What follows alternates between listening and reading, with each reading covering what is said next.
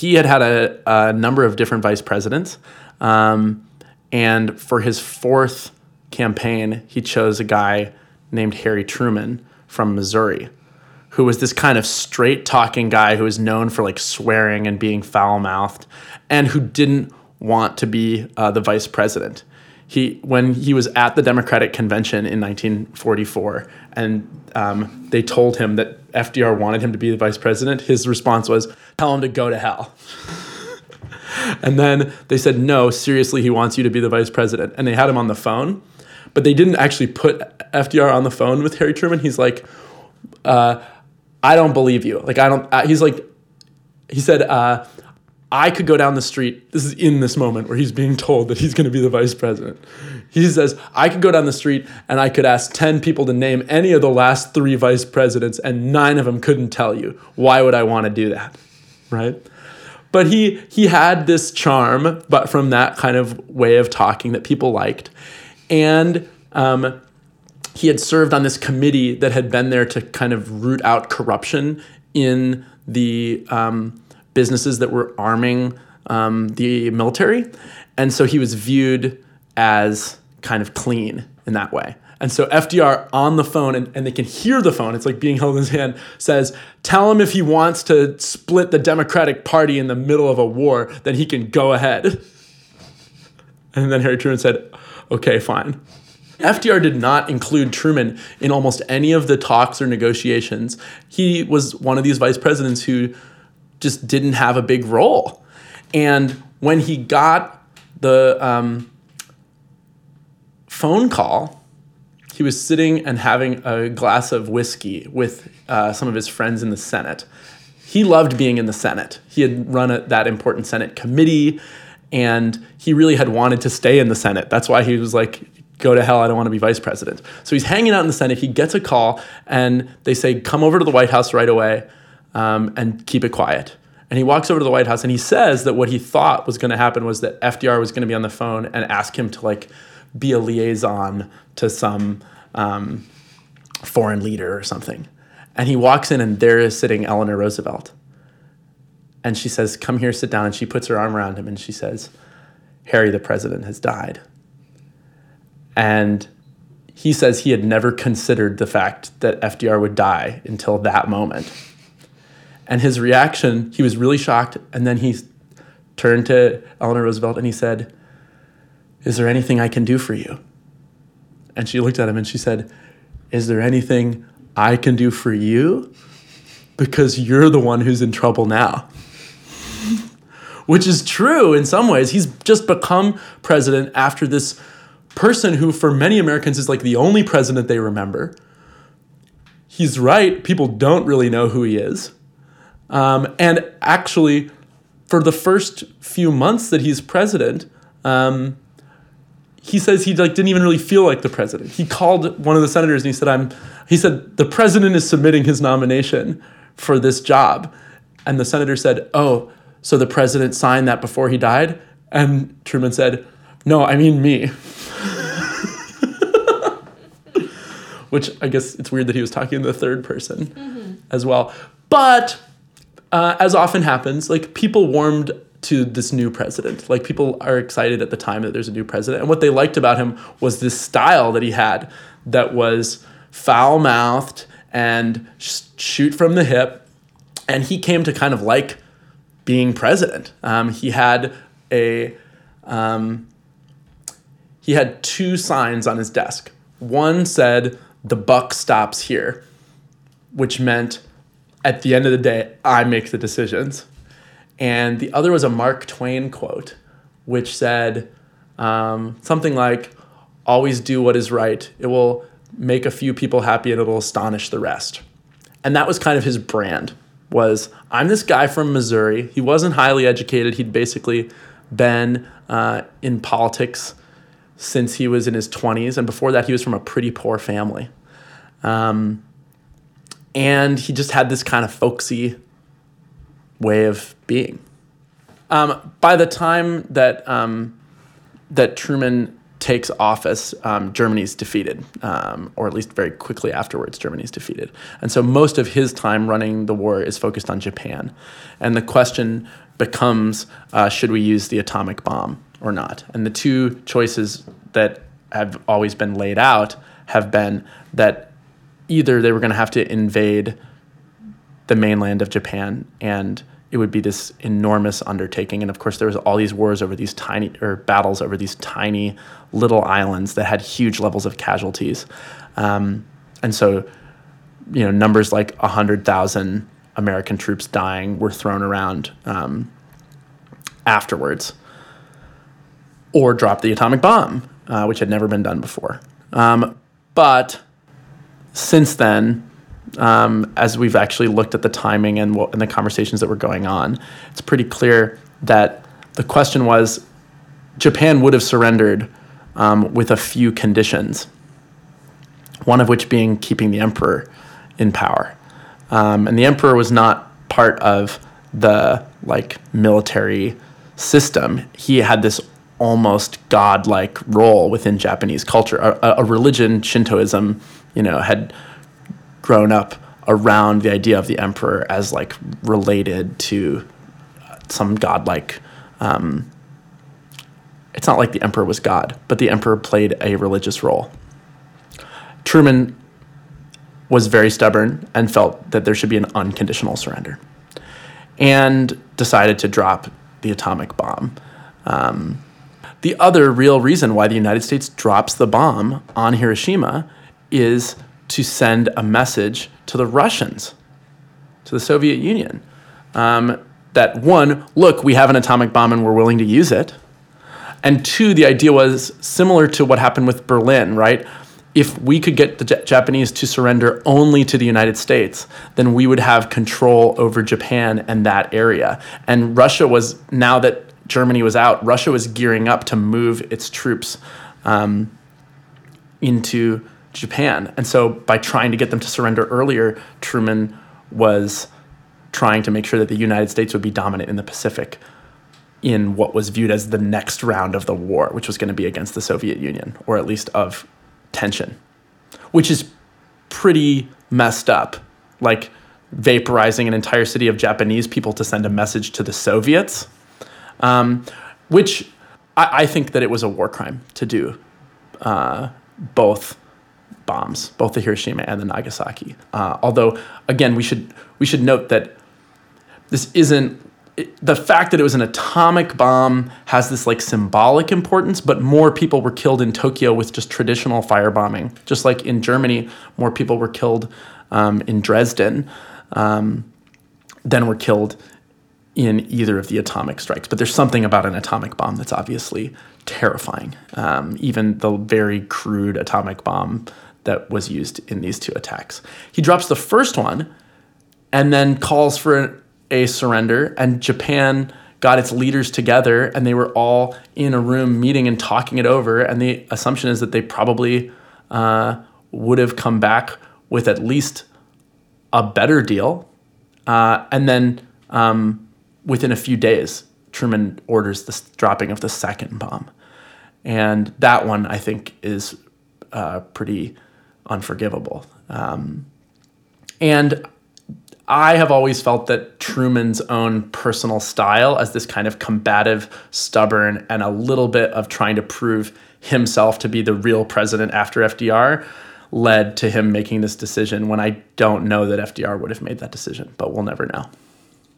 And the rest of Truman's administration, in many ways, is defined by the switch from the end of World War II into the Cold War. And immediately, there's a couple of events that trigger this conflict. The Berlin blockade is the first one, where the Soviets, pretty soon after the end of the war, cut off the western section of Berlin from access to the western part of Germany, because quickly these consolidate into East Germany, which has a communist government that's friendly to the Soviet Union, and West Germany, which has a capitalist government that's friendly to the United States. And basically, blockading West Germany was seen as both a way of keeping East Germans from fleeing to the West through that area, which was what a lot of people did, but also sending a message and testing the United States' resolve in defending, West Germany, in defending West Berlin as this little island in the middle of Soviet-friendly territory. But there's a moment here where it's like, oh, does that mean we immediately need to invade East Germany? And the decision that gets made is to fly planes in a constant stream to drop off supplies in West Berlin. Mm-hmm. And that is showing that the United States isn't going to back down in defending this area, but also not going to war. Mm-hmm. And there's also a real effort to build up West Germany and all of the parts of Europe that have been destroyed but that are still friendly to the United States with millions of dollars of aid called the Marshall Plan that is named after the Secretary of State and under Truman. And the Marshall Plan really solidifies this idea that Western Europe is a group of states that are allied with the United States. And the Soviets respond with something called the Warsaw Pact, which is a group of Eastern European communist countries that are friendly to the Soviet Union. And so you're already seeing this showdown between the two sides. And in places like Greece, where the control is kind of being fought over by local communist and anti-communist groups, the question becomes, if the United States isn't going to invade, are they going to support rebel groups with guns and money? And Truman decides in Greece to support the group against the communists. And that becomes known as the Truman Doctrine. And the Truman Doctrine says the U.S. will support any groups that are going to fight against the Soviet Union wherever they are as a form of containment. Mm. And the biggest example of that under Truman is the Korean War, which actually takes place in his second term. And everybody thought he was going to lose re-election. People were not that fond of him after this initial, it's interesting that he's so folksy and stubborn. Mm-hmm. He was not a popular president. There were people at the convention that was nominating him with these signs that say, "I'm just mild about Harry." And at that convention, two groups of Democrats walk out. The Dixiecrats, who are Southern Democrats who are segregationists, were really mad that Truman had taken action to integrate the armed forces. He's the president who says we're not going to have black and white divisions anymore. And they walk out and form their own separate party, and they run against him with a guy named Strom Thurmond, who runs on an explicitly segregationist platform. And there's also a group called the Progressives who walk out and say he's not liberal enough. And so everyone expects him to lose the election. It's like the way people expected Donald Trump to lose the election. Before it, everyone was saying there's no way he's going to win. On the night that the returns start coming in, it's people are noticing that he's doing better than they thought he was going to. He went on a nationwide tour and ran against the Republicans really aggressively because Congress had fallen into Republican hands and had been blocking him left and right. And this is where he would say, "I'm out here to give them hell." And people would yell, "Give them hell, Harry, fight back." And this kind of fighter image connected with people. And somehow he manages to win the election, which was so surprising that newspapers had already printed newspapers that said Dewey defeats Truman. And so there's this famous picture of Harry Truman holding up a newspaper that says Dewey defeats Truman after he won.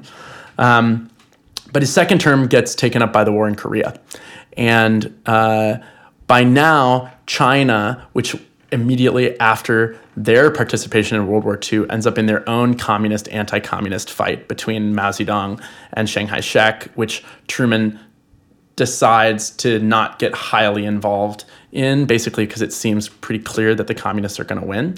Mao Zedong takes over, and there's a spreading of communism into other countries in Asia. And we could talk about why, communism was appealing to really poor peasant societies where there were, small groups of landowning wealthy people who had basically taken all the wealth for a long time. And the inspiration of the Soviet Union and then of China starts to, create these groups, which in some ways they're more nationalistic than communistic, and they come out of movements against Western colonialism too. If we remember how, the United States and many other powers kept interfering and invading and trying to control these countries, it's a lot more complicated than just a question of like economics. It's about self-control and it's about nationalism. Anyway, this leads to the creation of North Korea. And North Korea is a communist state, and they view themselves as the legitimate leaders of all of Korea, just like Mao views himself as the legitimate leader of all of China, including Taiwan. And they invade South Korea in 1950. Truman, who had helped build the United Nations after World War II, which was supposed to be like the League of Nations done right, meaning it had some of the same principles, like no one will invade anyone. We'll have a security council of the most powerful nations that will act together to stop aggression. Truman sees the North Korean invasion of South Korea as both a violation of the UN Charter and of an example of what the Truman Doctrine is all about, which is stopping the spread of communism. And so he goes to the UN and asks for a joint mission of the United Nations to stop this, which means he doesn't ask Congress for approval for war. And this is the first war that's being done without any congressional approval, which part of the story that we're telling today with all of these modern presidents is that the presidency becomes so powerful and it starts to dwarf Congress. It starts to be doing things that constitutionally were originally given to Congress. And part of this is because the president becomes connected to the American people through the media. Some of this is because the bureaucracy has become so large through 2 wars that there's now so many organizations within government that just kind of managing that becomes such a powerful job compared to just writing the laws. And some of that is because we're become this imperial power, and there's a tendency to support strong centralized leadership in those kinds of countries. So Truman doesn't get congressional approval, starts a war in Korea, or at least intervenes to be on the side of the South Koreans. And it's pretty successful at first. They push North Korea all the way back up to the border of China at the Yalu River. And this is under Douglas MacArthur, who was the kind of hero in the Pacific, the way that Eisenhower was the hero general in Europe.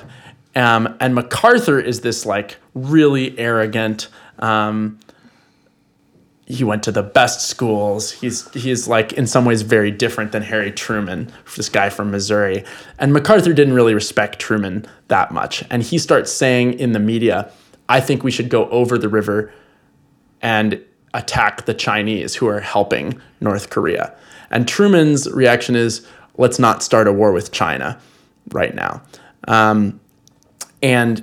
MacArthur doesn't listen to him and is making these statements like, we're going to do this.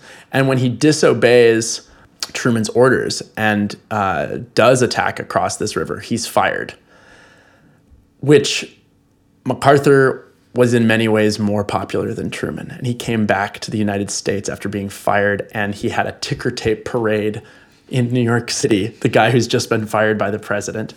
And Truman has hearings about whether he should be impeached for doing this.